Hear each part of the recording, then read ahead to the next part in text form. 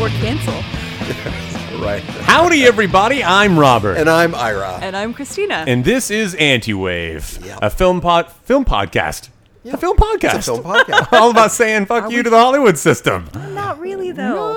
Sort of. And this podcast has over 100 years of experience in the entertainment industry. Yeah, and with us is a very special guest, Terel Gibson. Hey, Terel, how you doing? Yeah. Hey, guys. Woo! You know, we have 100 years of experience in the entertainment industry, but you alone, my man, you've got quite a few years yourself. How long have you been involved in the industry? I think I'm going on year 20 now. Actually, 20. Starting this business in 1997. 97. Summer of 1997. And you are editor of a very special film that we're going to be talking about today called Sorry to bother you. Sorry to Bother You. And our top 5 this week is going to be top 5 what, Ira? I'm ready for it this time. Go for it. I'm actually ready. The top 5, and it's a good one, top 5 favorite movies with evil corporate masterminds. The evil corporate mastermind. I All don't right. see how that ties into this movie. No? You don't see that? I don't see the connection whatsoever. Very tangential. That's weird. Maybe we should go back and talk about that. Hey, guys, I have a question for you. I was thinking about it because this film deals with corporate masterminds. It deals with bad days at work. And I was wondering, what's your worst day on a job? Like, what's the worst job you've ever had? What about you, Kristiina? Okay, I have to say that I did work briefly as a telemarketer, but that was not my worst job. Oh, no. My worst job was something, I am probably the worst typist in the world. And my worst job was I was sent out by a temp agency to type up something. I don't even remember, but there were like 5 volumes that had to be typed up. I got through like a tiny bit of the first one, and then I just called the agency and said, this isn't going to happen. How long did you wait before you called? I tried the whole morning, and I was like, this isn't going to happen. And I just was falling farther and farther behind, and I'm just so bad at typing, and I hate it so much. And I was like so miserable, and I felt like such a failure. That was my worst Did day they on have the like a job. schedule for you? Of like Oh yeah. Wow. I was supposed to get through like all of them that day or in 3 days, and it was just like I was like on page 4. It was like so hopeless. That would have been great if you just kind of waited a few days and you were like, But you see, I didn't get I around to needed that. employment. Oh, I see. I have a story for you. I worked when I started working as a production assistant early on in my career. I remember one time I was working this job, and it was I was starting to finding my rhythm of being a PA, and I was getting a little bit more responsibility. And there was a shoot we were doing up in Malibu, and I got asked to go pick up the client. It was a commercial shoot. And it was a big, important job. You got to pick up the client to show up to the. That's to huge. But the person who picked up the client got to sleep in a little bit later because the rest of the crew had to be in Malibu at like 6 a.m. Setting up everything, and I didn't have to pick the client up until 8, so I got a little bit of extra sleep. And they gave me the address, and they said the address was I don't know, like 127 Wilshire Boulevard. And I go, cool, I know right what that is, right downtown, no problem. 127 Wilshire Boulevard, got it. Hop in the car the next morning and drive over to 127 Wilshire Boulevard. I'm going, where the fuck is this hotel that they're staying at? And I start to realize they meant 127 Santa Monica. For those of you that aren't listening, that are listening to this that aren't from Los Angeles, Wilshire Boulevard runs the entire length of Los Angeles, and it actually the address is reset on the other end of Wilshire Boulevard. Oh dear. And I needed to get all the way across town at 8 o'clock in the morning. It was raining out. There was all this traffic. Oh, dear. And the client is waiting on me. I have about 5 minutes to get there. That's bad. And Now, Robert, I know how you drive. I've Oh. seen you drive. Did you make it? I did not make it on time. It's not possible. I like the fact that you asked that question. Not even by helicopter. I'm is that possible. sweating. I'm in cold sweats, and I'm stuck in this traffic. They won't fucking go, and I'm trying as hard as I can. I get there at 8:27, which I think, given the circumstances, was a Really miracle that I good. got there that fast. And it was just jam-packed traffic. I pick them up, and they're furious. They've been calling my boss, they've been calling me, and everything else.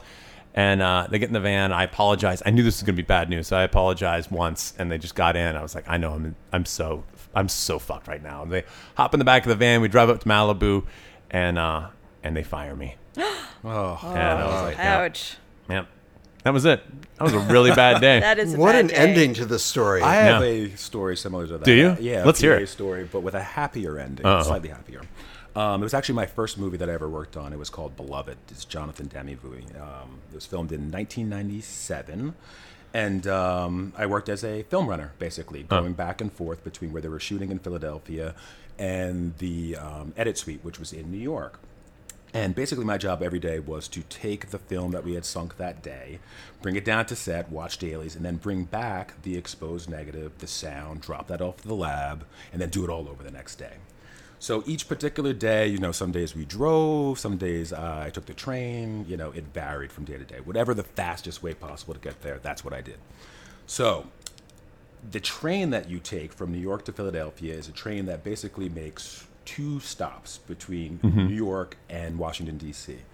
The first stop is Philadelphia. The second stop is Washington, D.C., and that's it. It just goes. Oh, right? no, I already know where this is going. And it stays on the platform for about a minute and a half, maybe, with commuters filing on. And this is the film days, so I have a hand truck that is loaded to the gills with film that I'm bringing down from New York. And it's about, I don't know, this thing probably weighs about 150 pounds. And it's impossible to manage when you've got a bunch of commuters getting on the train, blocking your route. Oh, no. And this was also in the days where I had, a cell phone that looked like the cell phone for Miami Vice. Right, so, the big brick phones. Yeah, the big brick phone, and I have, extra batteries and all that. I feel like you only get drug calls on those phones, right? For crack cocaine. Classic, 80s drug dealer phone.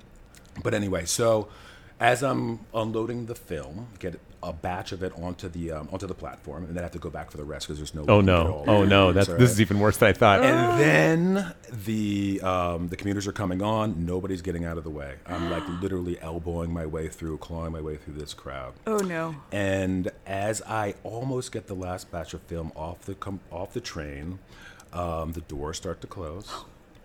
I hear next stop Washington, D.C., all aboard. Oh, no. I look out the window. I see the film getting smaller and smaller and smaller on the platform. And this is about 4 weeks into the job or something like that. And I had run this scenario through my head before, like, what would I do if that happened? Oh, what would I do? And was suicide an option? Did you Suicide was keep not a little an cyanide option. pill in your tooth? Just flip it open and bite into it? How open was the window? That's what I want to know. Well, the window wasn't open, but the emergency brake was available. Oh. And I had eyed that thing many a time. Oh, on the awesome. occasion. And you know what? You're going to be my hero in a minute. The only thing I could do was like, look, my career is on the brink right now. Right. This is that moment. So I pulled it. Awesome. Good for you. And it works. I have to say it. that I apologize to Amtrak if you're listening. It actually No, works. don't apologize. It stops the They train screwed on a you dime. over. They started out. You weren't done offloading yet. They don't Okay. care. There's like one conductor working Right. a train that's like 3 football fields long. They Yeah. didn't even see. Oh, they crash all the time anyway. Exactly. I did Right. a favor. When you but pulled it works. when you it works. pulled it, were you? Was it seriously an aggressive pull, or were you real anxious? Were you in doubt? What a Were you great question. Thank you. It was an out of body experience. It was literally like a dream. It was like me seeing myself losing everything I had worked so hard for. It's in slow motion, one fell wasn't it? swoop because it slow would've been motion. over. You went, So you pull the handle and you get off, right? And then when you get off, have film you was left the still there, platform? right? You still have had you left the the film. platform? Yeah. I pulled the handle. The doors opened slowly. I got off with the rest of the film. The conductor comes off the train. He walks over to me and he says, "Do you realize what you did was a federal offense?" Oh, dang. And I said, "No, I did not realize that. I apologize profusely. I am so sorry. But if I hadn't gotten off this train, my career would be over." And he looked at me, a 21-year-old kid, with all of the blood rushing out of my face, clearly just like completely freaked out. And he said, "Have a good day." Oh, that's nice.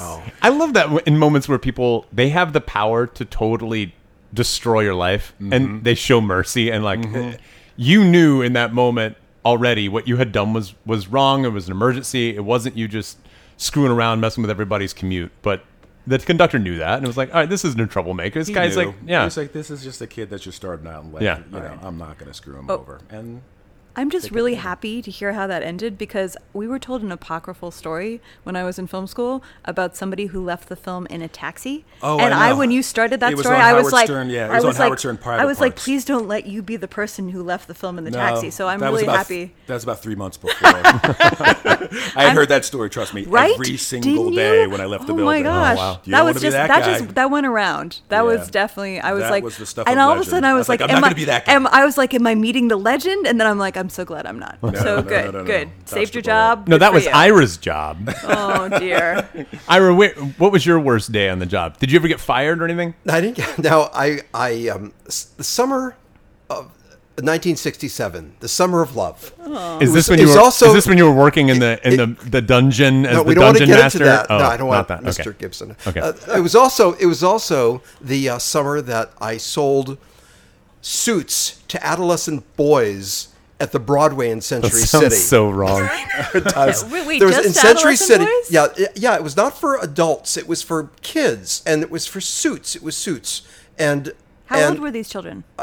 16, 17, 18, Oh, okay. 19, 20, but not adults. So there was a Teenagers. division for that, teenagers, right? Yeah. And it was suits. And my best buddy Ian was selling women's shoes at the Broadway in Century City. And I didn't want to work. It was the summertime, and I told my folks I want to become a teacher. And they said, we don't care. Do something. You're not going to sleep till 10 o'clock for 3 months. So I Sure. got a job part-time selling suits. At You worked retail? Yeah, I did, Wow. and I didn't know what the hell I was doing. yeah. It was really a bad scene. And the parents and I was with the tailor, and I held the white chalk. And they asked held the white I chalk. held That was no, your I didn't, job. but I didn't mark it. Here, no, Ira, the just tailor, hold this. the tailor marked it with Right. pins and but I held it for the tailor. I And- would not guess that you would have marked it. I know. I know exactly. You're standing in the corner holding. Turn around, You're like the spread cigar your legs store like Indian that. standing outside the store holding chalk instead of a cigar. And what was so funny was the parents who were there with their kid getting the suit, they'd always ask me, what do you think? They'd ask me, do you think, does it look good? Does it look good?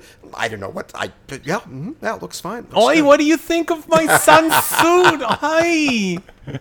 What That did you was say? my summer job. What did Yeah, you- I just nodded. I did the Ira nod. I said, yeah, it looks sharp. Looks good to me.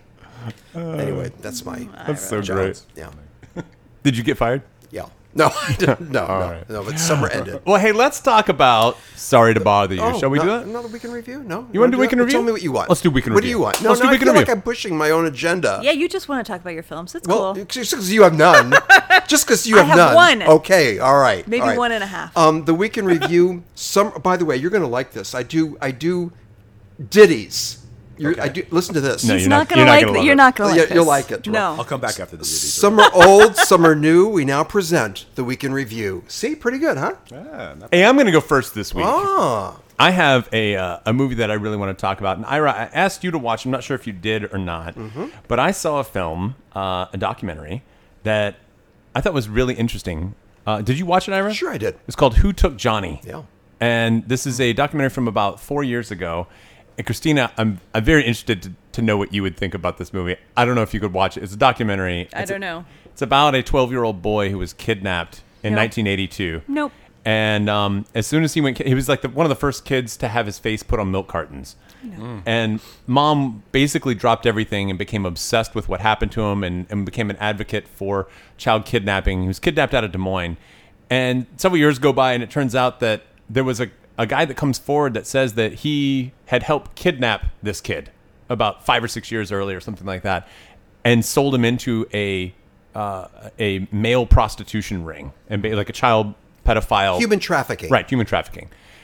And he said that he himself was a victim of it, and he helped kidnap other kids. And there's this whole ring out of Omaha, Nebraska, that was just kidnapping kids, mainly out of Des Moines. And then it turns out later on that this mom had actually been visited later on by her son, maybe about 10, 15 years. He came by for like an hour and a half one night and talked to her for a little while, but basically couldn't stay and said, like, if I stay here, they'll kill me. They'll find me. They'll track me down and kill me. And then Oh, God. he goes back into his life, and she never sees him again. It's Oh, God. fucking fascinating. And really, the mom makes this really astute observation in it. She says, you never think of it this way, but I'm paraphrasing, but she says, pedophilia is a class issue. And she says, because poor pedophiles have to kidnap their own victims. They have to risk everything. But rich pedophiles can hire someone else to do it for them, and they don't risk getting caught. And she was like making a point of like, this is the powerful and wealthy people within our society that do these awful things. Oh my gosh, it was fascinating. It sounds like a great documentary. Oh, it was riveting. I don't think I can watch Oh, it. I don't think you could. No. Yeah. No. But did you watch it, Ira? I did, and thank you for turning me on to that. I got a text from Robert like at 1 a.m. Watch this, and so I I did. And with Who Took Johnny Again, it's a 2014 documentary. And some people in error think that his was the face. It was one of the first to be on a milk carton, and it was. He was one of the first. He wasn't the first. That's correct. Okay. Yeah. I think people say he was the second or the third to be on a milk carton, and that when the mother was saying that, he came back as an adult, but he had to be underground and change his name and identity and stuff. It was compelling. Yeah. It was disturbing, and it was a really well made documentary. Who Took Johnny? So yes, I did see that. Thank you for turning me on to that. Another film I watched. I don't know that you should say I turned you on to that. That's the wrong expression, isn't it? Thank you for suggesting I watch it. Yeah. And the other one, late last night, I saw this movie before with Jodie Foster. It's called Flight Plan. And I remember this. And I saw it, and I wanted to see it again. And I thought, Jodie Foster is a damn good actress.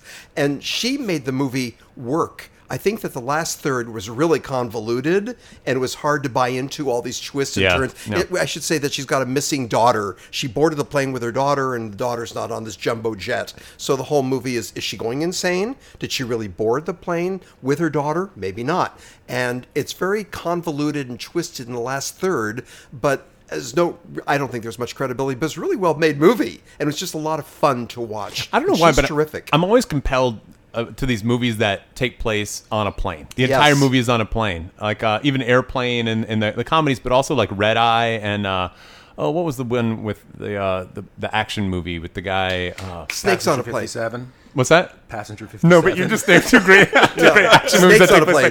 Plane. No, the one where not Leslie Nielsen. What's his name? Is it a comedy? No, it's an action. Airplane? No, it's an action movie where he keeps getting Con texts Air. from someone on the plane. Who's the big tall guy played? Oh, Liam Neeson. Liam Neeson, thank you. Yeah, what was that one? I was trying to say Leslie Nielsen. But Yeah. Liam Neeson, who's like, producer Joey will find it, but he's getting text messages from whoever the person is on the plane that's going to blow it up. And he's like, he keeps getting messages the entire time, and he has to figure out which passenger it is that's it's going like Murder to on the murder Orient everyone. Express. That kind of thing. interesting. Yeah. That sounds kind of cool. Kristiina, what'd you see this week? I went into the theaters and saw Ant-Man and the Wasp. Whoa! Yes. Wow. Was it really? empty? Was the theater empty? It was not empty. No? Oh. No, I surprisingly Striking. enough. No, it was. People seemed to be enjoying it. I thought it was, not my favorite, but it was okay. Now, did you see the first one? I didn't, and I think that because of that, I was less into it than most of the rest of the theater. Why did you go see that movie? Because Yeah. that kind of surprises me. So I do see a fair amount of popcorn films because I like to see like what people are watching, and I like a superhero film. So I saw it and I hadn't seen the first one. I was like, yeah, let's see it. Nice. Part of their ad campaign, it's in one of the reviews, is that the ending will just blow you away. That there's a huge aha moment at the very end. Have any of you seen it? No. No, but No. I had my kids spoil it for me. Cause Oh. Okay. Yeah, it ties into the Marvel saga of Infinity War. So there is a sort of a twist at the end. So, but I won't spoil it. So I'll just should we say, have seen Infinity Wars before this movie? I didn't. But I'm probably like all my students have because they've been this is their Star Wars. They've been Right. living with this for like 11 years or 13 years. They've seen all the 13 films in 11 years. So this is like so important to the generation of kids that are in college right now. It's like so huge. So I feel kind of bad I didn't see Infinity War. I think I've seen almost all the rest of them, but I haven't seen Infinity War yet. All right. Terrell, what'd you see this week? last movie I saw was actually it was on demand. It was Thoroughbreds. Have any of you seen that movie? Oh, I know what you're talking about, but I haven't seen it. Olivia With the green Cook is in poster it. and like the Yeah. It was really, really interesting. It was really interesting, especially in the context of what we're about to talk to with Sorry to Bother You, because it in some way felt like a sort of spiritual cousin to the movie. In Yeah. this What's it odd about? way. Wow, it's really, really hard to describe. It's incredibly dark. It's really, really well paced. It basically revolves around Olivia Cook's character is suffering from a sort of social anxiety disorder, and this girl that she befriends, who is also like sort of her therapist, is really, really unhappy with her home life, and she has a stepfather who is, psychologically very abusive, and they befriend each other and then hatch a plan to basically, get rid of this stepfather, right? And they come from a very well-heeled sort of upper crust family, and there's this sort of horse allegory, which was an interesting sort of point. yes. It's always good when you have a horse allegory. It really Makes always the works. film more interesting, It I always think. works. It always works. So without spoiling anything, I will just say that it just felt like it was in the same world in some interesting way. It felt like they could have been, Cousins. Steve Lipp's Spiritual cousins. They could have lived down the street from Steve Lipp. We'll just put it that way. Well, that's it. That's a week in review, That's isn't it? We can review. Hey, let's talk about Sorry to Bother You, shall Yes, Robert, absolutely. talk us through it. we? All right. Sorry to Bother You is a very surreal film. I hope you don't mind me saying that, Terrell, but I'm gonna. Not at all. It's a very surreal film about a guy named Cash Green. I don't think that's... The name is not lost on me. I'm down with that. Yeah, I got that. And Cash Green gets a job as a telemarketer trying to sell, I think it's encyclopedias. Is that correct? Well, it's telemarketing, so it could be anything. Right. So yeah. he at first I think is selling encyclopedias. I think I remember at one point them At one mentioning point, that. Yeah, volumes. And- Yeah, he's selling it to that guy. Right. And then he gets pretty good at it and winds up kind of climbing up the ranks. But as he does so, his friends who are also working at this place wind up forming a union and trying to strike out against the corporation. And then it just gets haywire after that. So that's kind of a basic overview without getting into too many spoilers. So what do you guys think? What about the movie? I thought it was brilliant. Mm-hmm. I just thought it was brilliant. I was like, it really blew me away. I haven't seen a film like that, if ever. I didn't expect that it would have this arc about somebody basically becoming an activist or a revolutionary, and I thought that was so interesting. And there were some unexpected turns at the end, which I will not spoil. I would say there's unexpected turns about every 15 minutes.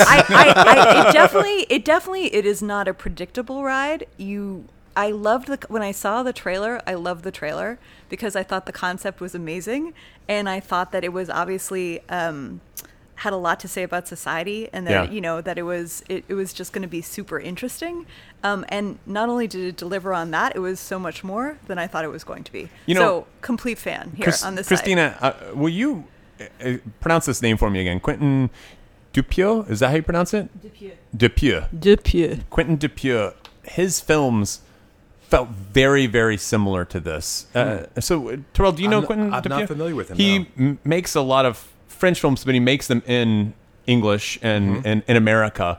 He made one film called Rubber that was about a serial killer tire, and it just goes around. Yes, you mentioned the serial killer tire. Yeah, and I'm going to have to see this film. it's really interesting, and he makes just very...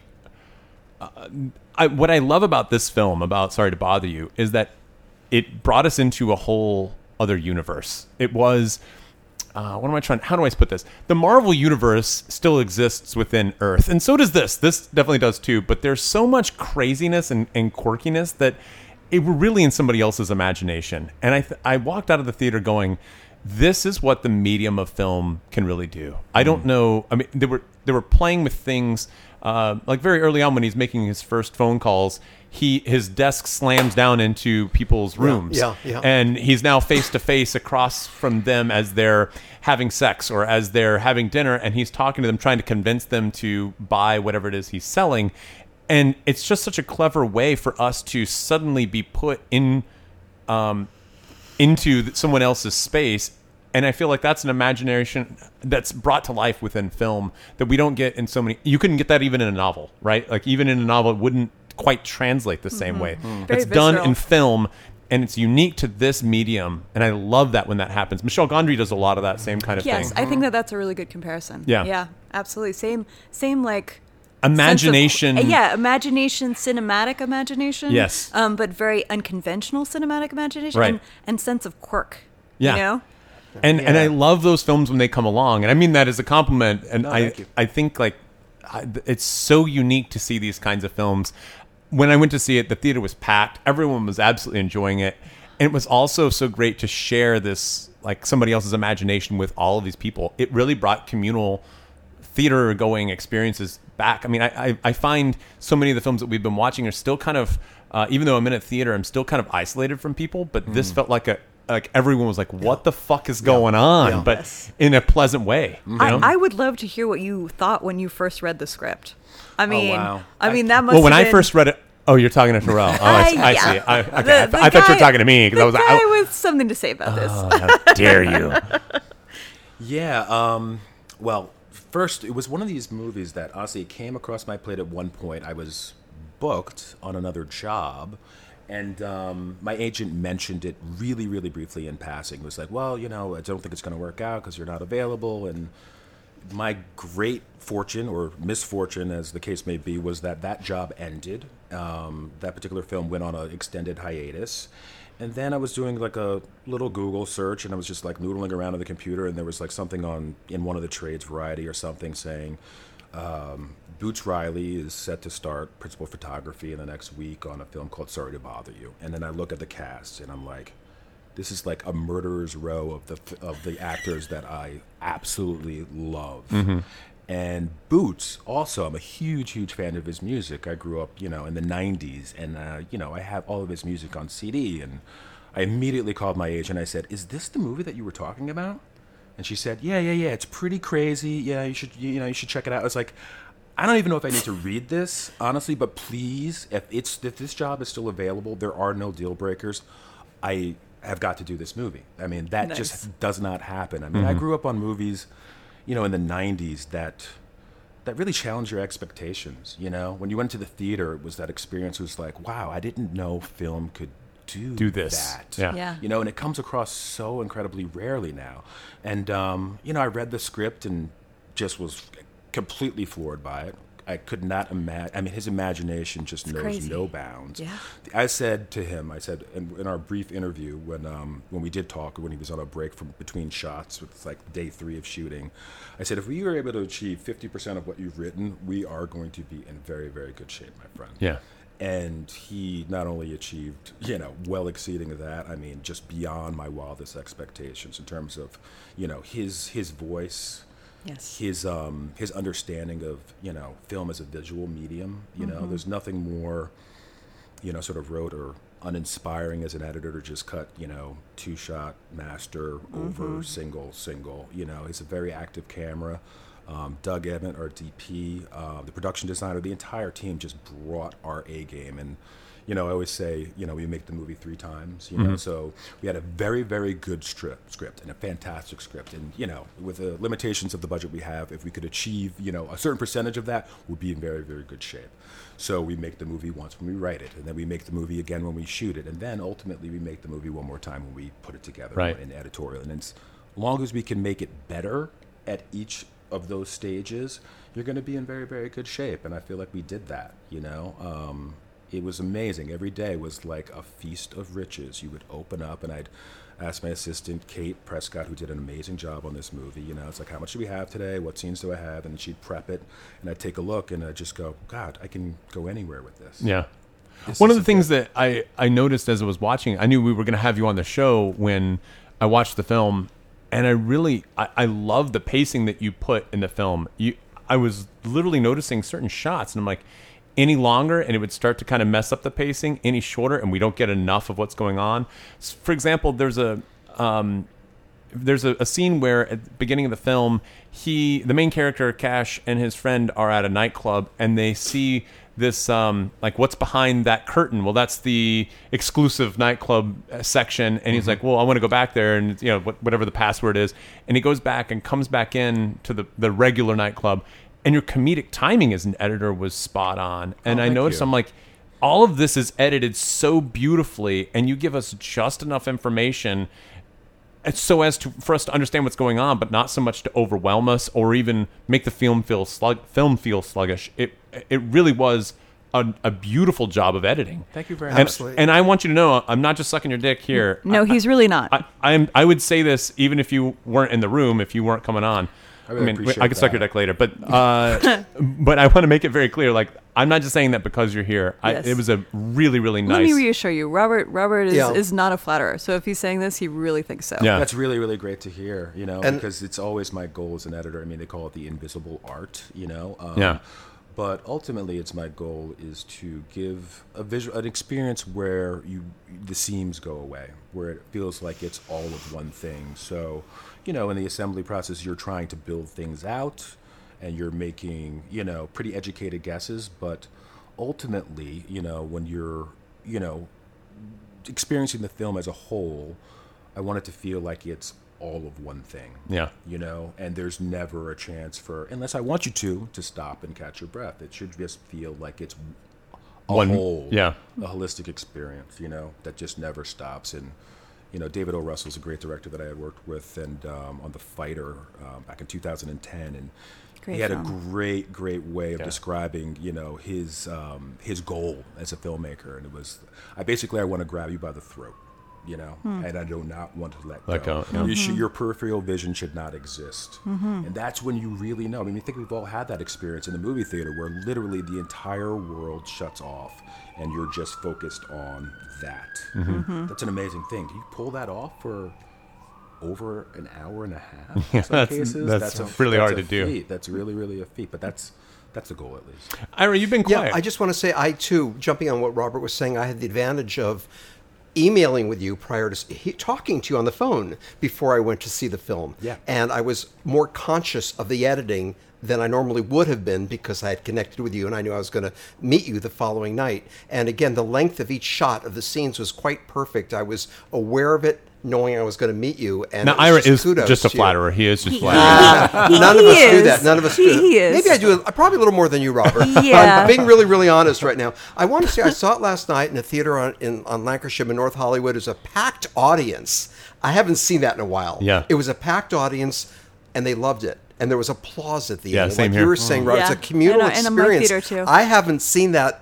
I don't know when I've seen that last, other than last night. It's interesting because I know that often the film is labeled as a comedic science fiction movie, a sci-fi, and I don't think it is. No. I don't think it's science fiction at all. And then other people are saying, well, it takes place in the future. No, not necessarily. It's like an I'm alternate comfortable saying reality. an alternate universe, a parallel universe, a quirky universe, but I don't think it's futuristic, No. and I don't think it's sci-fi at all. No. I think that was an inaccurate labeling of the film.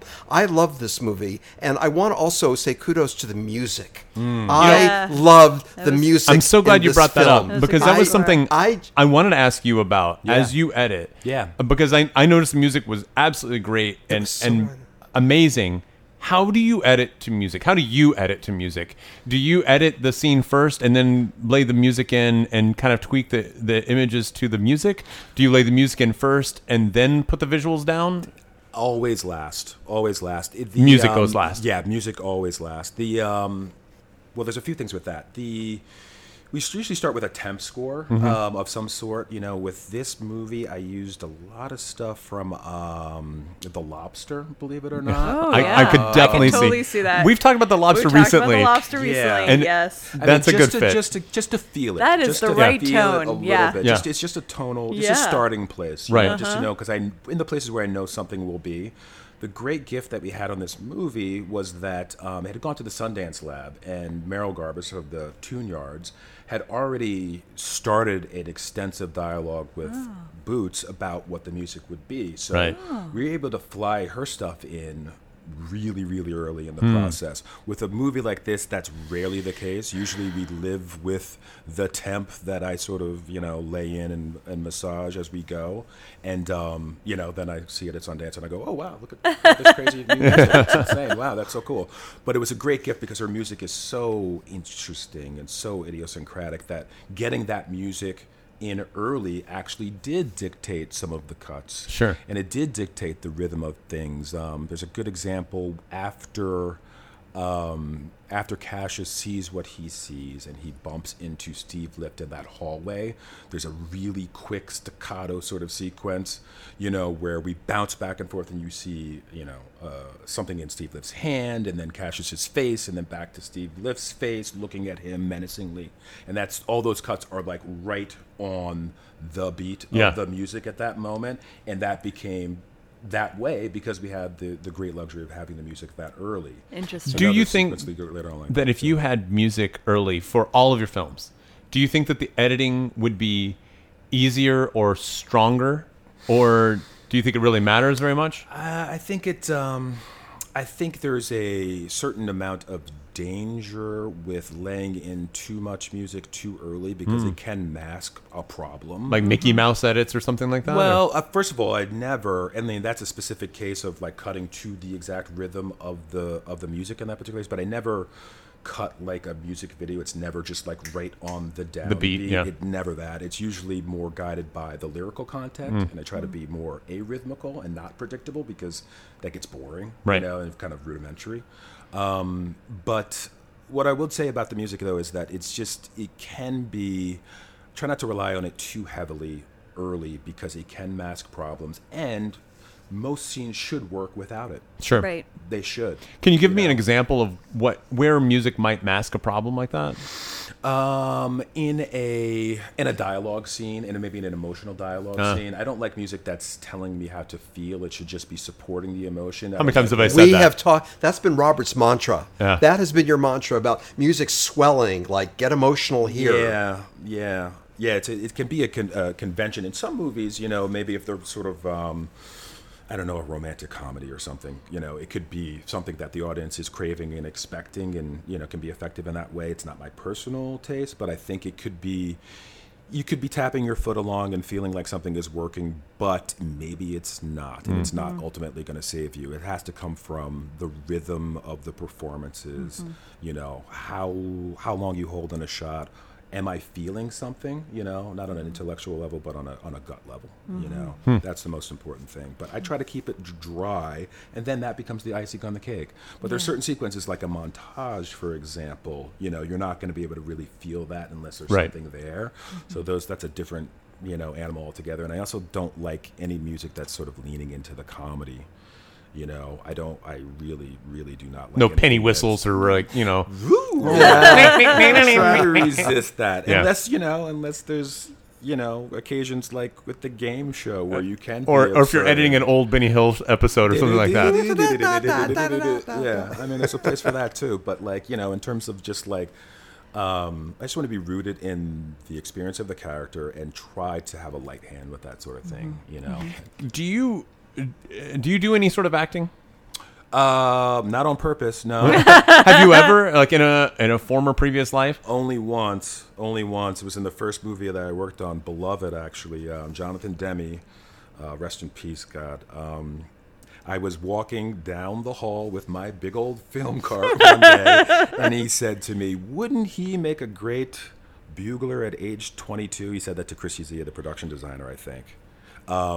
And I walked over and I said, "What?" I said, "Jonathan, I've never been in a high school play before. I don't want to ruin your movie."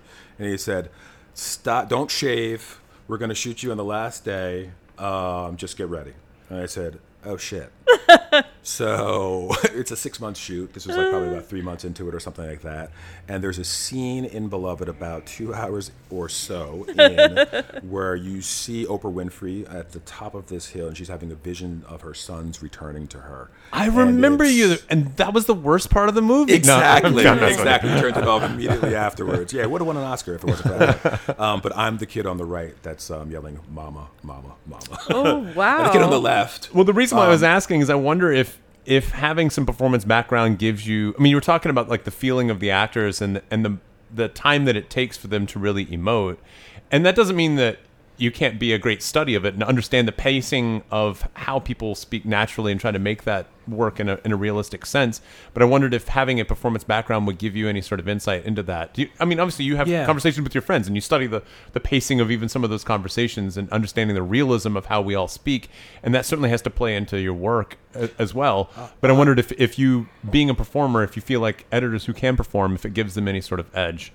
I think the most important thing as an editor is just trusting your gut, trusting the emotional truth of the moment. If you don't buy it, and that's an oversimplification, but if you don't buy a performance, you don't buy within your being what somebody is saying, and you're not connected to that, then that doesn't need to be there. Yeah. So I'm going off instinct. That's another reason why I try to avoid being on set, if at all possible, because I think it can distort how you feel. Yeah. Right. Because people work extremely hard and very long hours to get maybe one particular shot. So it's going to be hard for you to say, get rid of that if it's not that working. doesn't work. Yeah. Right. Yeah, you're And you going to form- want to put that in. And you Yeah. form attachments on set. You know, you see 100%. people doing a great job. You see people not.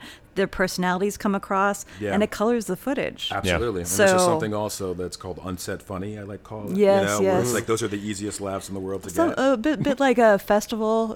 You know, great in festival. Maybe not so great in Maybe box not. office. Yeah. So if you ever are on set, are you in like a little dark booth or do they have you there in Video Village watching if the? I'm there, generally speaking, which is not the case in this particular film, but it's usually for pickups or something Okay. later on, just making sure that we're getting it all, 'cause Something we that have one more- matches. Yeah, because Yeah. we have one more shot to get it, and there's some shots I need so I can, Got make it. some suggestions. But generally speaking, there's not a lot of time, with these movies. So any time that I'm on set is a time that I'm not in my editing bay Right. working on the movie. So this movie had an incredibly tight schedule. We were basically, I think we started about a year ago.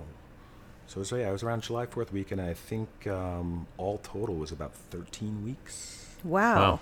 Yeah. And how long was your editing process? That's total. 13 weeks, including the shoot. What Yeah, it's nuts. No, that's No, no, crazy. No, 13 weeks for for everything? shooting and editing? Yes. What? That's Yes. crazy. Yeah. What? Yeah. I mean, I'm not counting, sounds and. Okay, all right. and I was all. like, but that Yeah, isn't no.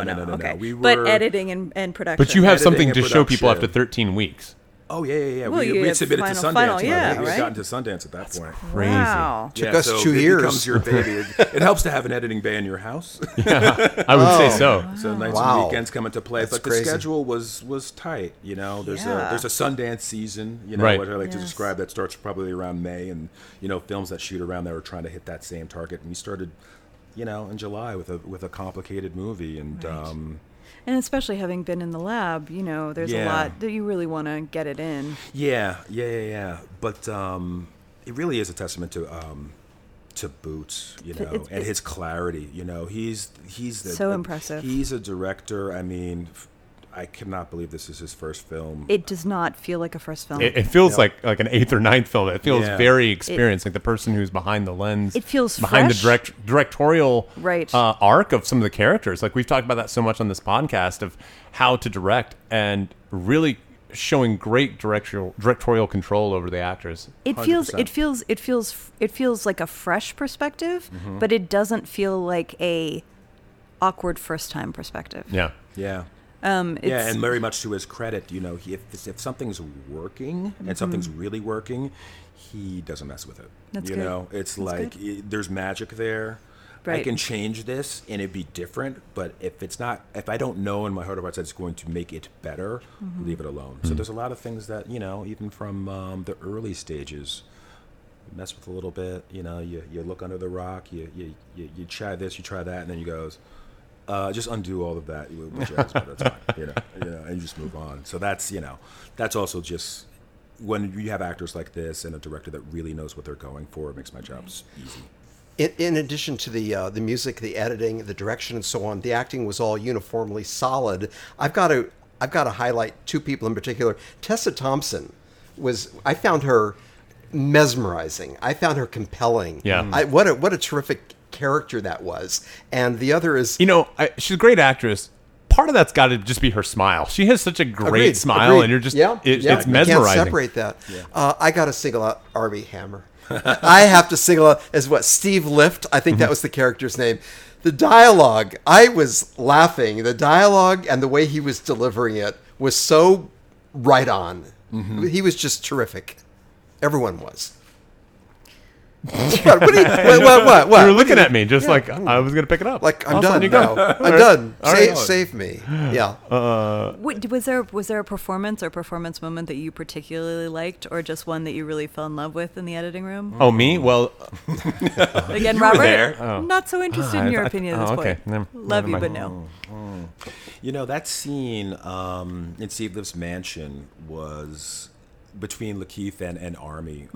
That was, that's the longest scene in the movie, and really it's more like 4 scenes if you really want to think. Yeah. And Boots understood that and sort of blocked it that way and covered it very specifically, so you weren't stuck with the same coverage. He really kind of was very specific about what shot was specific for what moment. But watching that and watching those two go head to head, I mean, good Lord. I mean, I was just like, this is just, I don't think we really changed much there, honestly, in terms of the performance. We could have, and we experimented a little bit, but just watching those two guys just go at it was as good. It was my equivalent to watching like Pacino and De Niro, in Heat or something like that. You know, like it was like these are two guys that are so in complete command at their craft. Yeah. And Booch could give them the slightest little adjustment, and put some sort of like, abstract sort of idea in their head, and they would, try that. But it was all good. I mean, it was all good. Those guys are amazing. So fun. I want to ask you a question tangentially to this. What do you think, what's your favorite film editorial-wise? Like, what's your favorite film when you watch just the editing? They're all going to be from the 90s, that period of time where you're young and you're, just like... You're influenced. The things that made you fall in love with the medium, There's, you guys know Hank Corwin? Do you familiar with his work? He cut The Big Short most recently. Okay. But a film that he cut in... That's really well cut. 94, yeah. There's a film, the Oliver Stone film, Natural Born Killer. Yeah. Oh, yeah. That was one of the first movies where I really kind of understood the potential of editing as a craft, because again, it's, some people say if you're noticing the editing, there's something wrong. I don't really agree with that, but just the level at which that film is operating is astounding to me. It's very this mixed medium, and this idea that you can do anything, right? As long as you're consistent in terms of your aesthetic and your voice. The audience will go with you, Pulp Fiction also, which was released in the same year. Those are two movies I saw in college or just like came out of the theater just like in a... Blown away. Just like in a blur, just like, what did I just see? This is insane. I think even Heat struck me that way with the editing. Yeah. Heat, with the fire, the shooting, bank robbing scene, the firefight at the end, or in the middle, I guess. Yeah. That was incredibly well edited. Astounding. You have so much going on, and you can still keep track of what's happening. And even the scene that you're talking about with Pacino and De Niro sitting across from each other, which they use just one take, but when do you cut from one camera to the next? Like they used one acting take, but they had 2 or 3 different cameras, and it was just really masterfully edited, even though it was all the same acting take. I think they used like take number 3 or something like that. Yeah. And that, the shootout is the big showpiece scene. I mean, like I could, if that's on, like I'm in. I'm just gonna go to bed late tonight. But it's funny that you mentioned that, because I did actually revisit that a couple of weeks ago, and what struck me this time was when you talked about like holding and the length of shots and the meaning or the subtext behind that. If you just watch the first 10 minutes of that movie, and you watch the editor's sort of command, where he holds on Val Kilmer when he's buying the demolition supplies, and you just hold on him a little longer, and you see him clocking the guy after he shows his driver's license to the guy that's packing up the crate full of the explosive, and it just holds longer than you normally would to indicate that something's up. Something's up. They're up to something. It's so great. You just see people clocking things. You see Tom Sizemore clocking the guy with the long hair and the beard, that he calls slick in the truck, and it just holds on him, just sizing him up, unbeknownst to the guy next to him.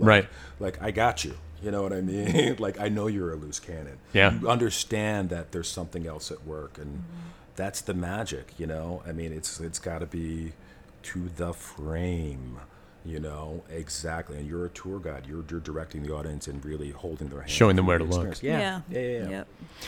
Anything else about Sorry to Bother You that anybody wants to bring up? I feel like it's such a great, unique film that... does anybody have any last thoughts they want to add? Let's talk about money shots. What are money shots that we have for the film? I'll go first. So money shots, I should explain to Terel. Money shots are, what are the images that you're going to think about when you think of the film 5 years from now when somebody says this and they bring the film up? Now, for you, that could be completely different because of how much time you've spent staring at this film. But I'll tell you mine, which is that I mentioned it earlier. It's him falling through the roof of different people's houses, having this conversation with them where he's trying to sell them stuff. And what I love about that whole gimmick is it wasn't overused. It was used a couple of times. It reminded me a lot of, we talked about Annie Hall on this podcast I think about this time last year, Ira, and you know, a lot of things that Woody Allen does in Annie Hall, the gimmicks that he uses, he never returns back to. He doesn't overuse it. It allows us to appreciate that moment, but it never gets stale. And I think that was a really nice call to have us use it a few times and get that gimmick and appreciate what's going to happen next. But then we're done with it and we don't keep returning to it. I think Amelie did the same kind of thing with you know, some of her moments where she's imagining how many people are having sex right now and little moments like that. And they're really these little flourishes that I love so much that we don't abuse. And I really like that. Right. What about you, Kristiina? I think the money shot that first pops to mind is a shot that I can perhaps not discuss without ruining things for the audience, because that was truly shocking. It's truly a shocking shot. Shocking that I know exactly what shot you're talking about. we all do, but we're not going to. Very shocked. Completely shocked. So that would be what springs to mind first. But that one, huh? Yeah. Shocked, but it worked. Yeah. Oh yes, no, it was worked. I mean, it was very interesting. If you watch the film again, you may notice certain breadcrumbs. Yes. I'll put that. Yes. There are certain things that are going on. I mean, the movie is incredibly rich with detail, and there are certain, you know, in the inflection of a line here, or maybe a poster in the background. Wow. There are certain, you know, breadcrumbs that are sprinkled. I believe you. I believe you. I didn't notice so many, but it definitely, but it didn't it's not feel, even meant to be but it, noticed, you know, but I appreciate that because it didn't feel out of left field. Let's put it that way. It felt like it was consistent with the story universe. Yeah. And like, I agree. So that was good. But the other thing I just want to call out is I think, you know, the actor Lakeith Stanfield who plays Cash, like his posture, and particularly the shot of him slumped over, because he slumps down a lot, and when he's slumped over in the at the mansion, and there's that sort of dolly in past all the people having sex, and he just looks totally defeated and like just checked out, and like I don't know. It was such a beautifully framed shot. It was such a nice camera move. And it really shows his isolation, really at the moment of his success in a way. You know, he's gotten to the top, but he feels so alone. And that was a really great shot. You know, I think even extending that, it's not a money shot, but at the beginning when he's pointing at his uncle and he does like a hook finger. Do you know what I'm talking about? I Towards totally the do. camera, and he doesn't point directly. And it almost felt like this choice to be like, I'm not assertive enough to point directly at you. And I can appreciate what you're talking about with that slumped posture, because it was so consistent throughout until we start to see a little bit of change. Yeah. And we start dressing a little nicer and standing up a little straighter. There's interesting little moments there. Ira, what about you? I had a couple also. One money shot was when they first decided to go on strike. What was the phones down? Is that what they say? Phones down? So when they go on strike, there's a group of telemarketers who decide that they're going to protest against their company. They want benefits. Right. And so they all decide to strike. Good. Yes. And the phones down chanting, it did remind me of Sally Field with Union sign in Norma Ray. It's a unionizing film. You had that. I really got a shiver on that moment with the famous her holding up the sign. And that was a money shot for me. My second example, I don't know if it's a money shot per se, but I just like how it was shot and how it went on for so long, pushing those buttons on the pad. Yeah. And it went on. You should describe what this is. Help us getting into that was in the elevator? Yes. The power to collar get to the elevator. power, right, to get to the top. So he finally ascends to the power collar division of the company. The highest division. When he gets, the highest division, when he gets into the elevator, he has to enter in the woman who's escorting him has to enter into the code to get the elevator to move, and the code is obnoxiously long. Here's what I want to say in an affectionate, loving way. How dare the editor-director let that go on for so long? No. It was How dare they not How do dare it? they That's not? what was It's so that funny. joke, and it just had another wave, and we thought the joke was done. And yet you dared to do it, and you extended it, and it went on longer, and it worked. That is you know That's me. That's totally my humor. The Yeah. humor Totally that's great. like it gets funny and then it's not funny, Yeah. and then when it starts getting funny again, Right. and then sometimes that third wave is my favorite, Right. where it's like, what the fuck is going on? That's my favorite, and that's exactly how long they punched in numbers was that. We just got to crest that third wave, and man, that's so great. Well, when the woman punched it in, it was written on a piece of paper. I was like, wow, and it's written on a piece of paper. Yeah. There were just a lot of details where you're like, it's not like if I was going to do it, I'd have it on my phone. Yeah. You know what I mean? Like, and I'd be looking, but it was like written on pen on a piece of paper. There were just a lot of really like sort of toothsome details.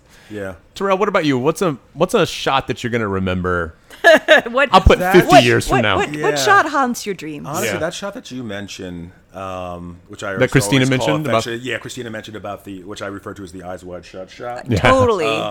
That shot haunts me. Really, that shot really does haunt me. That you can, and the way Mr. Blank walks into the frame and he sort of assesses the scenario and he kind of lumbers over to him, and the way that just is so elegant and chilling and absolutely gorgeous and dark. And, I mean, it just shows you how powerful the medium of film can be.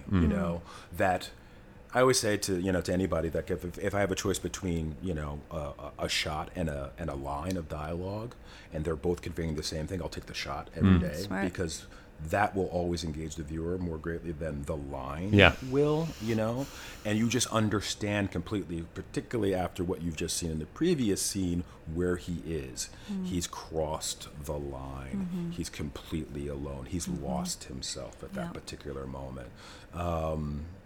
That's really strong. I really like what we call the trombone shots, which is an old technique where basically the camera dollies in and then they zoom out. Yeah. Oh yeah, the Spielberg zoom. Yeah. It's the Jaws shot. Yeah. Or like in Vertigo. And they used it in the Hobbit, not the Hobbit, but the first one. Yeah, Lord of the Rings. I remember not knowing that he was going to do that and getting those dailies and getting really excited. It's like, Rear Window. I'm working on a movie with that Rear shot. Window Oh my did it God. also. Yep. Yeah, Rear Window did that shot. Yeah. Right. Absolutely. Terrell, I'm wondering if you can weigh in on a little bit of a discussion we've been having. We've been talking in this podcast for a while about, is it possible to have it to be too pretty? Is it possible for a film to be too pretty? Can a cinematography do too good of a job? And I want to ask you because I think you would have a more interesting perspective. If we ask a cinematographer, their answer would be weighted, I think. But the fact that you're at the ultimate, control, you're the final say-so on what images that we see and which ones we don't. I wonder if you would think that that a film could be too pretty, or if that's impossible. That's a really, really good question. I mean, I love beautiful, beautiful films. I love, the way Kubrick will be incredibly meticulous about forming the perfect shot where any still of that particular shot you could hang up in a museum, I mean, I really love, that attention to detail and to craft.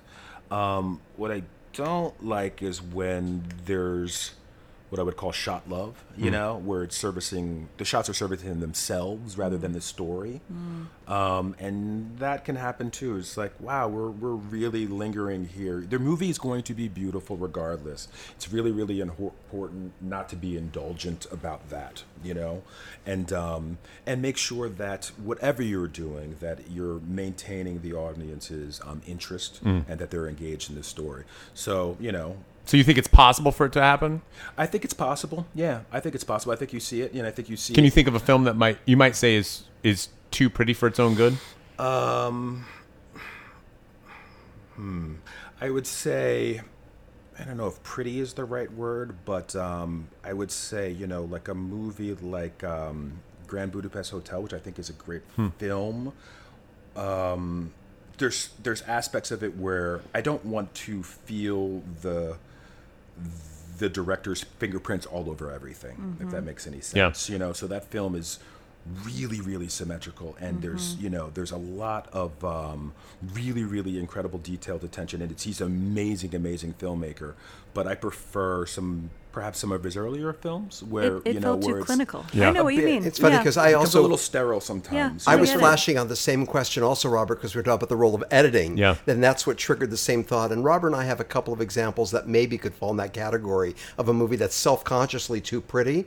The first Thomas Crown Affair, shot by Haskell Wexler, was quite gorgeous, almost too much. Now, Robert, you've mentioned love that What Dreams May What Come. Dreams May Come, the You Robert mentioned Williams right, movie. Right. That's Robin almost, Williams. But yeah, which what, was groundbreaking in terms of its visuals. it was, Yeah. but it was almost distracting. It was like it was so visual oriented with the melting paints and everything else that I don't even know what the movie was about. I just remember, he was in a painting that was melting or something like that. And I just remember the visuals, the reds and everything else, and it was like the movie didn't mean anything to me other than just the visuals. Yeah, I don't want to go into an experience like I love auteur filmmaking, feeling like it could have only been made by one person. Yeah, I agree. I think that's true of this week's film. Absolutely. I mean, this was the most. Definitely the most. I mean, I was lucky enough to be at Sundance this past year, and like there were a lot of auteur films, I would say, but this is in all the classical senses of auteur, like visionary, like particular vision, just drove the film. This was very much an auteur And film. more to the point, I'm so excited for his next film. Oh yes, Like I'm now going to be looking out for when's his next film coming out, And that's an auteur film, not somebody who directs a rom-com that there's almost a nameless director that's kind of like, who is that person? I can't think of that. Honestly, I felt such. I really can't describe how, and I think the reference to 90s cinema is really apt here. My husband said the same thing when we stepped out, because it kind of reminded him of that kind of experimentation, like even like the Truman Show in a way, where it's like it's a commentary on society and like society's obsession with media in a certain way. So there was like, but I just was like, and I'm really like, I feel it again talking about it, like it was exciting. Like it was exciting to see a film do something cool. Like I really was. I mean, there are a lot of I've seen a lot of experimental films where I've left the theater and been like, "What the heck?" Yeah. You know what I mean? But I honestly felt really thrilled, and I think that I obviously what an amazing vision, and I can't wait to obviously put together an amazing team, and I can't wait to see what else happens. Yeah. So the next thing that we need to do is we need to talk about how does this rate on the anti-scale. So, yes. So Terel, to give you an idea of what this is not how good or bad do we think the film is, but how anti-wave is it? How much does this throw off the typical Hollywood shackles, so to speak? And so if it gets a high or low scale, that has no reflection on our overall view of the film. So what do we think? Ira, why don't you go first? Yes, Ira. Oh, Ira man. never goes first. Yeah, and I Ira was likes to wrestling with hedge. this last that's Ira why I likes went to to you. hedge. 2 a.m. I was wrestling with You this were issue, really- and it was going to come up. Yeah, Aw, in a good Ira. way. No, That's it's good to think adorable. about, because there was a protagonist, Yeah. and there was an antagonist. So we had that basic, but then with what you dared to pull off, I mean, there was. So it definitely is an anti-wave film, but not as anti-wave as other films that we've done somehow, even though the style is so anti-wave. Right. The style is so anti-wave. On the 1 to 10 scale, I'm going to say is an anti-wave film. Again, this is not a reflection, because we all love the movie, but I'm suggesting it was a 7.8. 7.8. Really? All right. Kristiina, what do you think? Like 9.5. I would say about a 9. Well, I don't think I've gone that high before. I don't think so. I but I either. think in terms of the subject matter and the characters and like the twist. Yet it was traditional storytelling. But I though. think where See, I can it's traditional. where I can support what Ira's saying is it is like a 3-act structure. Yes. It is. Yeah. It is. Antagonist, protagonist. We had all that basic stuff. Yeah. Right, but in terms of doing something fresh, in terms of doing But I something... think- Well, is fresh anti-wave? The Yeah, I idea guess of it is. anti-wave is It is. taking that kind of traditional Turning it upside and down. turning it upside well, down. this is certainly turned upside down, but there was still a basic traditional I can appreciate what you're structure. saying. I totally do. I agree Yeah. with you, Yeah. Ira. I mean, it is... All right, I'm changing mine to No, 8. don't- No, don't I'm going to change 8.3. I'm going to 8.3. I just, and, I don't see, and a lot of films, especially when I thought was so really in its core so anti, is not only was it, talking about racism in society and like capitalism and like all this stuff, but I think that I really appreciated the arc to activism. Like I don't Yes. think I see a character arc and like that. it wasn't preachy. No, it was like it was fascinating, and also there's so many varied, rich characters. Yeah. like Detroit. Like I just love these characters. yeah. And like, and I, and I forget the character's name, who was the other power caller. Sal. his best Sal. friend. Yeah. I mean, Sigh. it's just. I mean, his. There were the friends, the activist who goes from from unionizing like workplace after workplace. This was not our typical characters. This is not a range of characters that we see in most Hollywood films. I think we can safely say that this is not the usual fodder. I appreciate what you're saying. I can also appreciate what you're saying, Ira, which is he has the girl at the beginning and they have a rough time and they lose his girl, gets go back. right. Again, so it's a formulaic. Yes. That part was formulaic. But there are elements of formula, but that's it why I does had spin it trouble on with its this. head. That's why I was staying up so late wrestling with this question in a good way. Yes. But in a good way. I do want to say I think this is one of my favorite films we've seen this year, and I'm Agreed. so happy that we have you here, Terel. What do you think about how anti-wave do you think Yes. that? Now I'm not sure how aware you are of anti-wave films, but I think you get the general notion. Like, how much does it twist the typical Hollywood structure? What do you think? I think it turns it on its ear completely. It's the Yeah. reason why I go to the movies is to see things that are going to challenge convention. There's so many really, really great, talented directors that are sort of plucked out of Sundance, and then here's the big studio job or whatever it is, and and you can't begrudge them for taking that opportunity. Sure. I just wish. Sometimes I do lament the loss of that second film that they would have made if they hadn't done that film. Yeah. In this, in an alternate universe, I'd love to see what some of those directors would do next. And, life is long and careers are long, and hopefully we'll get an opportunity to see some of these really talented filmmakers maybe come back to, some more personal projects rather than, the corporate. The machine. Yeah. And there's room for all of it. I agree. I just wish sometimes that there was more room, or that audiences start to hopefully crave something new rather than a movie where you walk in and within the first 10 minutes it's going to end one of two ways. So what scale? What number would you give it on the scale of 1 to 10? 10 being totally. I always come up short when I'm trying to think of these kind of movies. 10 being, what did I say before, Koyaanisqatsi, and 1 being Armageddon or something like that. I guess a 9. A 9? Yeah, man, I do see what you guys are saying about the narrative having sort of a traditional arc, but I think that's what helps Sell it. That's right. That's what does. Yeah. And Yeah. yes. The girl comes back. Sorry, I just put words in your mouth, but I think that's no, but I think that's a good word. It makes it more tangible in a world that's already going to push your expectations. Right. I think it's really good that it does have this spine that's familiar. Yeah. Because when you have that, people don't lose their way. Right. Right. I absolutely love that there's a female protagonist in this movie that has agency. Yes. Yeah. And that she's not just made to be the sort of moral compass for our protagonist. Waiting there. Yes. Oh, Cash. You really need to. Think about your life. Yeah. Yes, just totally. she's knitting and she's waiting to give him some sage advice and send him on his way. Yeah. Right. If there's a moral compass, in this movie, it's, which Boots just did brilliantly, it's, that photograph. Yeah. Yeah, you're so right. There's a photograph that was that we see interesting. throughout that changes, and each time it changes, it really is a signal to the audience. It's a guy leaning against his car, and every time it changes, where you're supposed to be. Exactly. And we already know where we're supposed to be, but it's just kind of confirming. Yeah. Almost like an emoji placed throughout the entire film. Yeah. That we just kind of check in on. And it always works, and it always gets a great reaction. Yeah. Which I can tell that people are like, because if people are emotionally confused, they won't laugh, and when that always gets a good response, I know that they're engaged. Yeah. And they understand, and they're along with him, in the experience, which is great. Cool. Well, hey, let's Again, I just want to back up and say I know we're repeating ourselves that A, we all love the film, and B, as you know, I saw it in a little theater in North Hollywood last night on a Sunday. A, it was packed, and B, the audience broke into thunderous applause at the end. I haven't seen that in very long. Your message is being heard loud and clear. How nice that must feel for you. Oh, it's fantastic, guys. Thanks for having me. I appreciate it. Ira, let's talk about Dead Corner. Oh, good segue.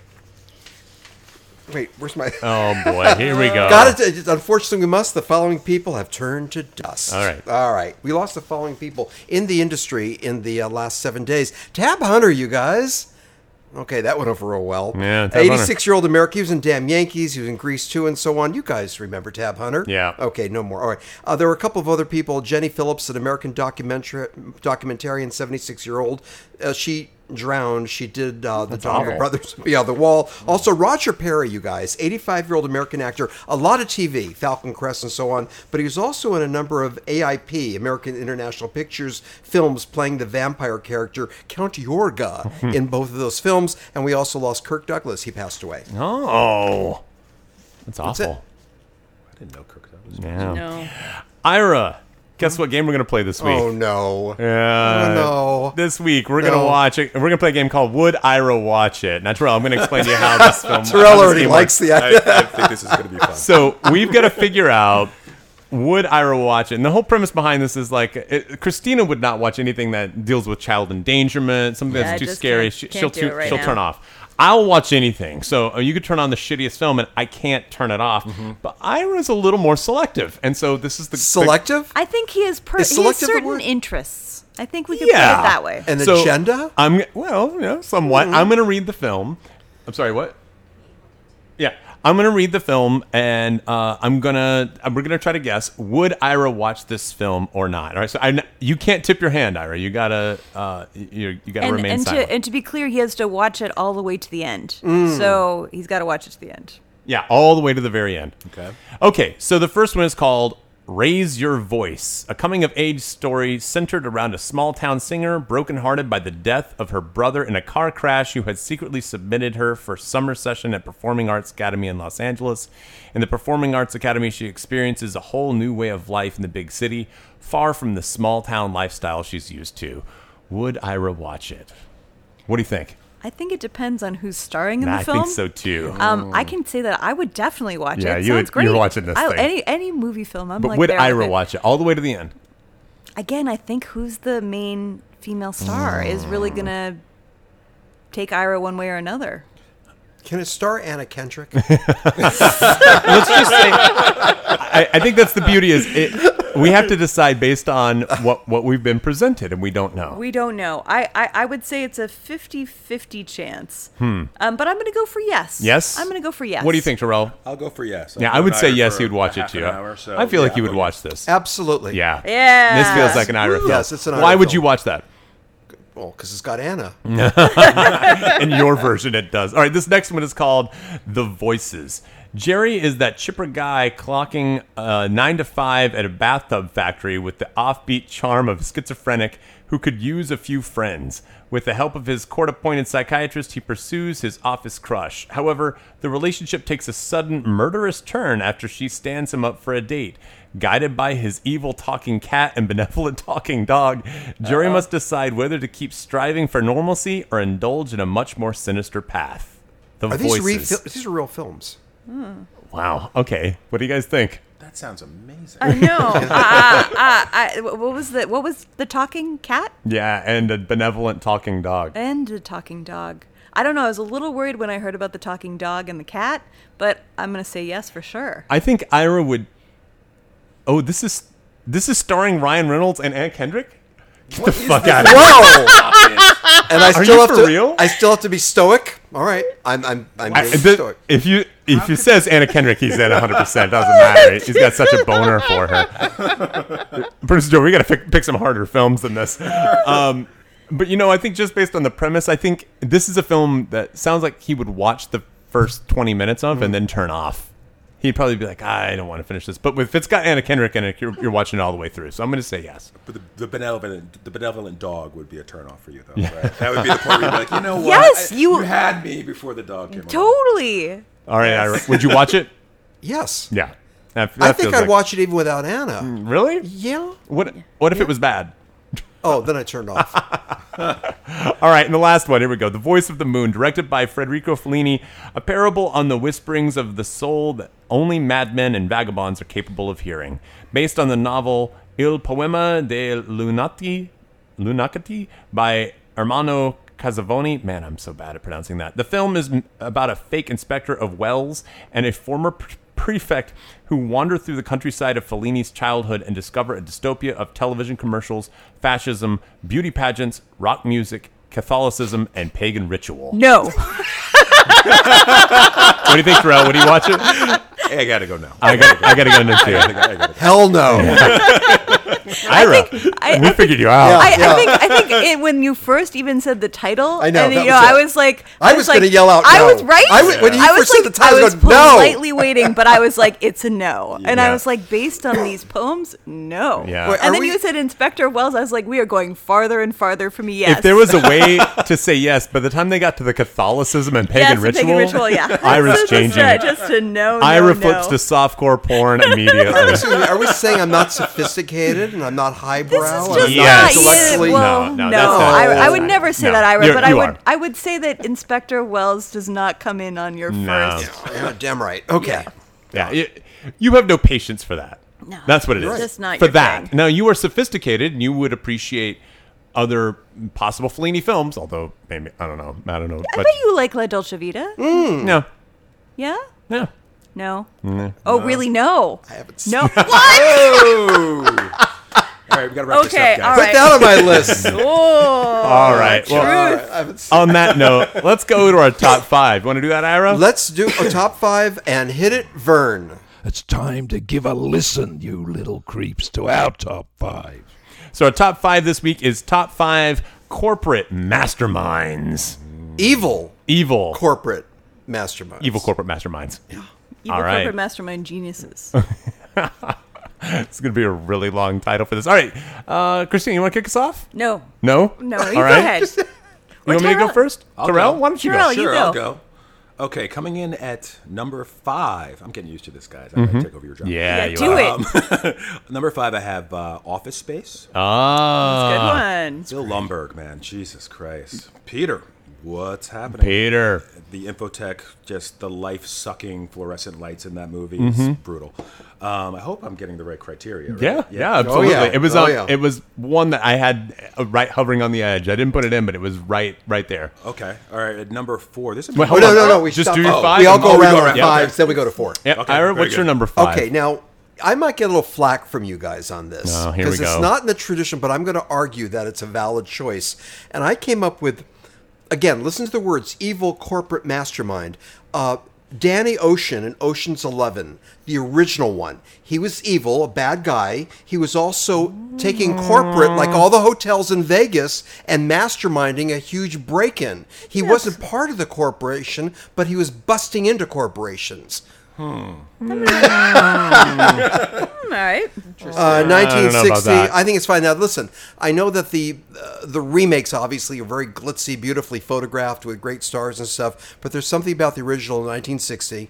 And my dad and I, when we saw it, and with the Rat Pack, you know, with Frank and Sammy and Dean Martin and all those guys, and it does not hold up. It well. doesn't hold up, It does yeah. not hold up well. But that It's last shot is great, where it they're is. walking down the street. EOE love after the body get, and they're all walking. You know that last shot, Yeah. Robert? That's cool that you know. So it does not hold up well. But for me, it's the memory of seeing it with my dad. Right. And I'm making the argument that it sort of fits into evil corporate masterminds. All right. Okay. Kristiina, what's your number 5? I had to put on the list what first sprung to mind, which was, Austin Powers. Austin Powers. I just, Dr. Evil.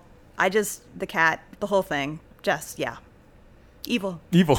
And yet hysterically. And a mastermind. And hysterically funny at Now, the same time. is that corporate? Yes, arguably, especially as it moves through the franchise. Yes. Yes, it goes it skews corporate. All right.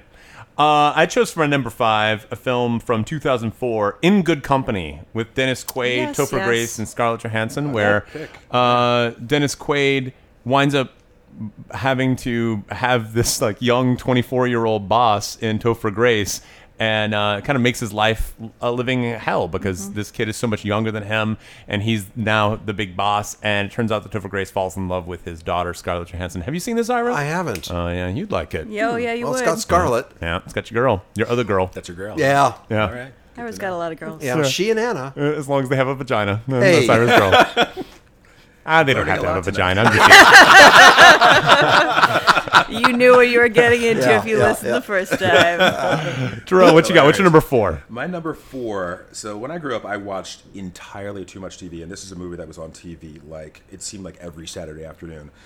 a movie called Coma. Have you guys ever heard of that movie? Yes. Michael Crichton directed this movie. It's like, George Wait, Siegel. maybe I've George seen it. Siegel starred in that film. Dystopian future. Tom Selleck is in this movie as a cameo. He goes in for a routine knee operation, and what happens basically is they find out this young doctor finds out that what they're doing at this corporation is basically putting people into medically induced comas and then harvesting their organs for I have seen profit. this. And it is fucking creepy as shit. It really is. Shots in these movies Yep. where they're like in a warehouse, Yes. and she sees these bodies hanging by strings, and So it's a shot gross that's been and ripped off disturbing. Yes. over and over again, but they're suspended in this warehouse, and there's this sort of infinite perspective, and there's a ton of bodies, and she's on the run. I just need to correct Great- something. It was great not pick. George Siegel. I was wrong. That was Terminal Man. However, there was an image in Coma, like you said, with the bodies suspended, hanging down from that ceiling, that luminous It's ceiling, Michael and it was a Douglas haunting is shot. A young Michael Douglas. Yeah, is in that. nice. Yeah. Ira, what's your number 4? Number 4, you guys, Gordon Gekko. We're talking Wall Street. Oh. It's Corporate Raider. Yeah. Corporate Raider. Definitely. Hard to believe that was 1987.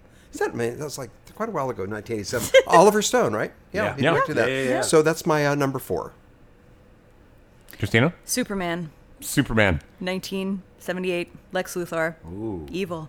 Good call. Corporate. Wow. Smarmy. Really smarmy. Is that Gene Hackman, right? Oh, yeah. Huh. Nice. My number 4 is The Company Men from 2010 with Ben Affleck and Chris Cooper. Have you guys seen this? It's a great film with I thought it was a good film.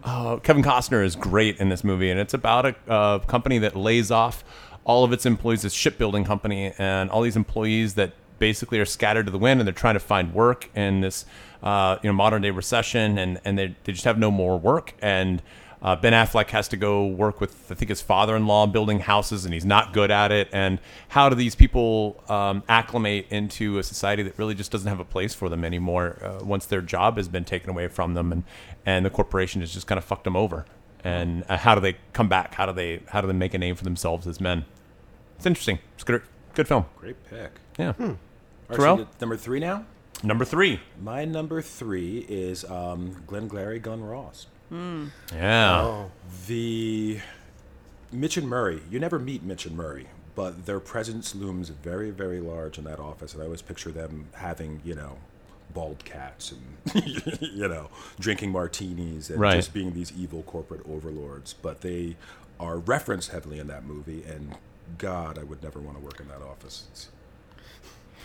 I agree. Yeah. Coffees for closers only. Coffees for closers. Second place is a set of steak Jack knives. Lemon. Remember Jack Lemmon on the phone? He's so great. The phone, In he's great in the at everything. rain. Jack, in the rain, phone booth with water dripping. Man. My number 3. We're going to have some overlapping here, Kristiina. right, We're that's overlapping. okay. You ready? My number 3 is Dr. Evil in the Austin Powers trilogy. had to There do were it. 3: International Man of Mystery, The Spy Who Shagged Me, and Goldmember. Those were the 3. And, of course, Mike Myers played both parts, including Dr. Evil. What, with his pinky up in the air? Remember that? With it, yes. And the cat. I think he was petting the cat, making fun of... Okay, that's my number 3. Christina, what's your number I just 3? had to do a substitution because I was just reminded of Trading Places Yeah. from '83, and what is it? The wind. What were the name of the brothers? I can't remember, The but evil older brothers who basically Yeah. ruin lives for a bet of Mortimer. $1. Mortimer. Yeah. Yes. That's real good. Yes, trading. I got to put it Dukes. in. The Yeah, the Dukes. Dukes. The Yeah. Dukes. The Dukes. So now which one is being bumped? That's what Well, because you guys are going to give me a hard time about that anyway. Oh, no, Can I say what got bumped? Yeah, what do you Yeah, got? tell us. I put in a Christmas Carol but it's not Yeah. exactly corporate, but there really weren't any corporate interests at that time per se. So I kind of had to because it was a classic, but I like Trading Places better. My number 3 is a movie from 1987 starring a really bad corporation, RoboCop. Oh yeah. Oh, why Kevin did I think of predicted that? you were going to put in RoboCop. Oh. Yeah. As a matter of fact, I love that Kevin film. was pretty right on your money. Kevin's right. I love that movie. Now, my top 2, I'm going to be impressed if Kevin could predict my Well, top 2. we'll find out. Yeah. But man. Nice choice. Ed 209, Nice choice, all Robert. that stuff. Yeah. All right. What do you got, Terrell? What's your number 2? Well, we're in overlap territory, but I think I have an audible here. My number 2 is Wall Street. Yeah. Talked about. I mean, the Michael Douglas greed speech alone is just classic, insane. That's everything you want to know about capitalists gone awry. But another one that I was on the fence about, which I love, is Blade Runner. The Tyrell Corporation. Yeah. The overlords that actually produced the replicants. Mm-hmm. That's a haunting movie. So wait, you have 2 number 2s. I have 2 number 2s. All right. I'm going to have 8 number 2s.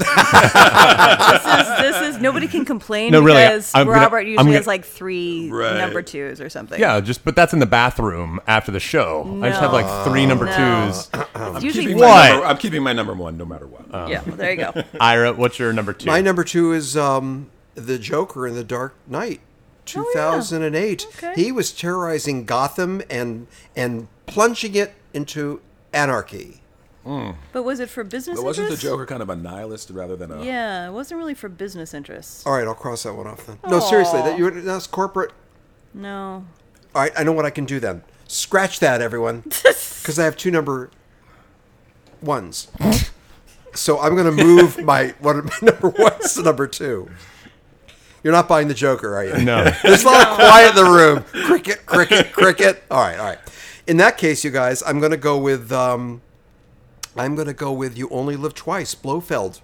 Donald Pleasance, Spectra. That's a good one. 1967, the James Bond movie. You can always turn to Bond for evil Yeah, genius. I know. Yeah. I know. Yeah. So I'm going to move that to my number 2 position. Any problems with that one, huh? Yeah. We'll go with that. Christina, what's your number 2? Sort of bookending Blade Runner 2049 was my pick for number 2.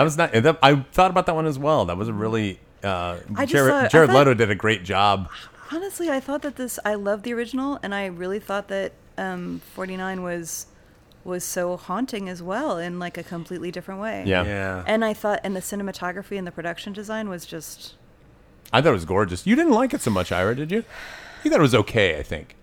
I thought it was long. Did you see it that's in the right. theater? Remember? And I was saying that any movie that goes that long, then producer Joey had that list of other films that were 2.5 hours long. Yeah, that's right. But I thought it was gorgeous cinematography. It won. He Yeah. actually, that British cinematographer, won the Oscar Roger for Deakins. that. Yes, Roger won that. I just thought it was long. Okay. My number 2 is yet another spiritual cousin of the film we reviewed today, sorry to bother you, from 1985, Terry Gilliam's Brazil. Oh, Brazil, that's yes. real good, Robert. And yeah. just good. the entire corporation from Yeah, Brazil that's a is good one. I wish I thought of that. oh my gosh, that's evil corporate overlords. Yeah, that's good. Yeah, I love that movie. it's a great one. Terrell, what do you got? My number 1, and I'm not changing it, even though it's been mentioned already, is Trading Places. Oh, yeah. Trading Places is a great movie. Such a great that movie. has so much to say. I agree and it 100%. Totally holds up, and it's in the heart of 80s capitalism gone awry. And I remember seeing Coming to America years later, and the Duke brothers have a cameo in that. Yes. And they're down on their luck. They're down in they're bums basically. And I remember being somewhat disappointed when Eddie Murphy's character gives him a bag of money. Right. And one of the Duke brothers goes to the other Duke brothers. He's like, "We're back in business, Mortimer." Yes, I remember was that like, well. No. One of the images that stuck the most is when Dan Aykroyd stuffs the salmon in his Santa costume. Yeah. There was something so disgusting about that. He takes a bite of it. Yes. And he catches part of his dirty beard. It is so gross. This There was something Yeah. about that. The salmon, the beard. It was vile and fascinating. That movie has a lot to say. It does. It really does. Yeah. 100%. Ira, what's your number 1? My number 1 is probably too similar to my new number 2. And I did go with 1964's other James Bond movie, Goldfinger, with the actor Gert Frobe, the German actor, and he was Goldfinger. He was Goldfinger, and of course wanting to contaminate Fort Knox and everything. So your number yes. 1 is a Goldfinger? Robert? What? Robert? So even though that's very similar, because all the villains in the James Bond movies, there's something special about Donald Pleasance. He was just terrific as Blofeld, but I'm going to move Goldfinger as my number 1 because of, again, when I saw it with my dad at the Pantages Theater when it used to be a movie theater before it became a live theater. How about that? And just remember seeing it with my pop and everything, so I'm putting it down as my number 1 choice. Nice.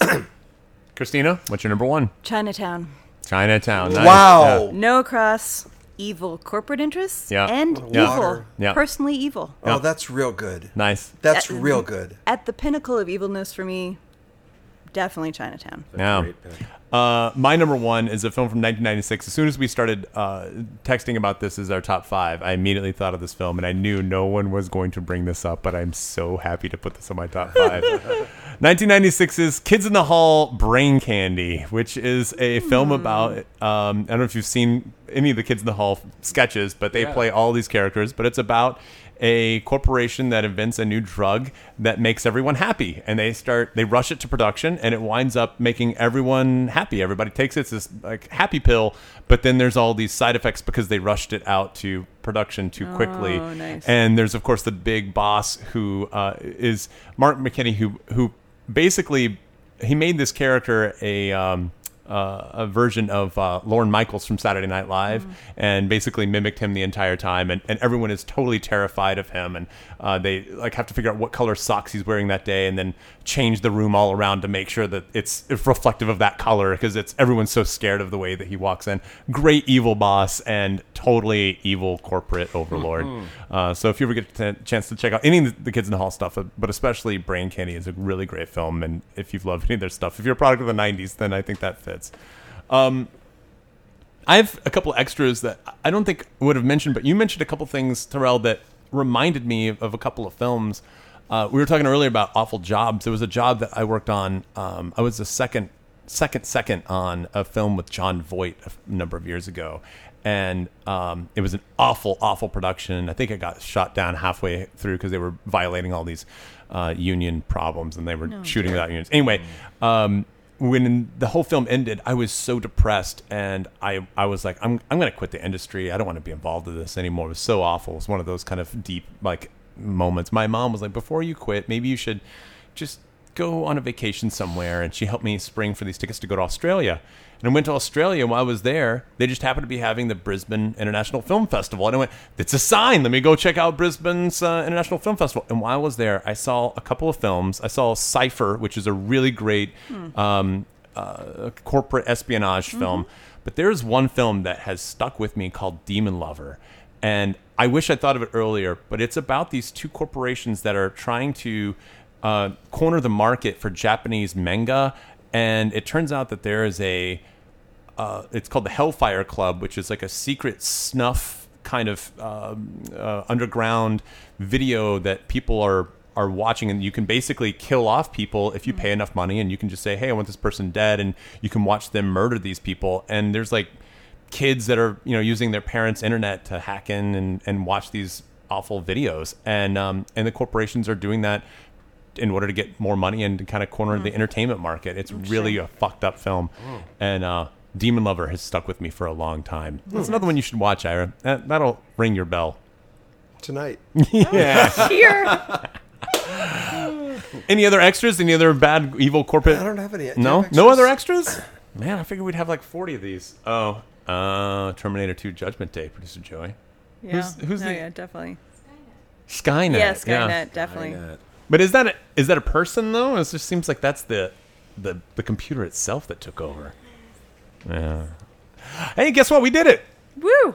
All right, nice. You have something else you want to say? No, I was trying to figure out a way to get The Man Who Fell to Earth to plug that in and make that work, but it wasn't quite a fit. No, so that was just The Man. Well, but you know what I mean, because it did have there was that element of, but it didn't work. Never mind. Glad I didn't include that one. I would have got shot down for that one as well. Hey, Terel, thanks for coming in, man. It was so nice having you. Yeah, Terel Gibson, ladies and gentlemen, the editor of Sorry to Bother You. I want to thank you for coming in. Also, I want to let you know if you have any suggestions for us for evil corporate overlord people, then you can send us an email to robert@antiwavepodcast.com or /Ira@antiwavepodcast.com. Or shockingly, Kristiina at antiwavepodcast.com. Or you can send us a message through Twitter or Instagram, which is @antiwavepod. We're all over the place, aren't we? We are. We're on iTunes, we're on Stitcher, we're on Google Play. Or check us out at our website, Yeah. antiwavepodcast.com. 30lovefilm.com. Or I'll give you another website people can check out, 30lovefilm.com. They can go to that website and buy Good our segue. DVD. Yeah, how about that? That's right. And if they do, they can plug in Anti-Wave and get 10% off of any of those DVD or Blu-ray discs, which got all sorts of extra features on the film. Or they can check it out on Amazon. It's streaming there. It's also on iTunes. They can find it out in all those regular places. Hey, I want to thank producer Joey for doing a great job setting up everything. Thanks so much. And hey, that just about does it, doesn't it? Terel, where can people find you? Where can people follow you or anything like that? I'm not on social media. I'm a dinosaur. Fuck those people. They don't need to follow you. I'm a child of the 90s. You got to be in the know. Yeah. Just go out and see Just your go out films. and see Sorry to Bother You in Yeah. theaters now. And if you guys are in for an experience, Go a see it, unique people. experience, go see it because it really does play well in theaters. All right. So, until next time. Keep watching movies. And we'll help you sort them out.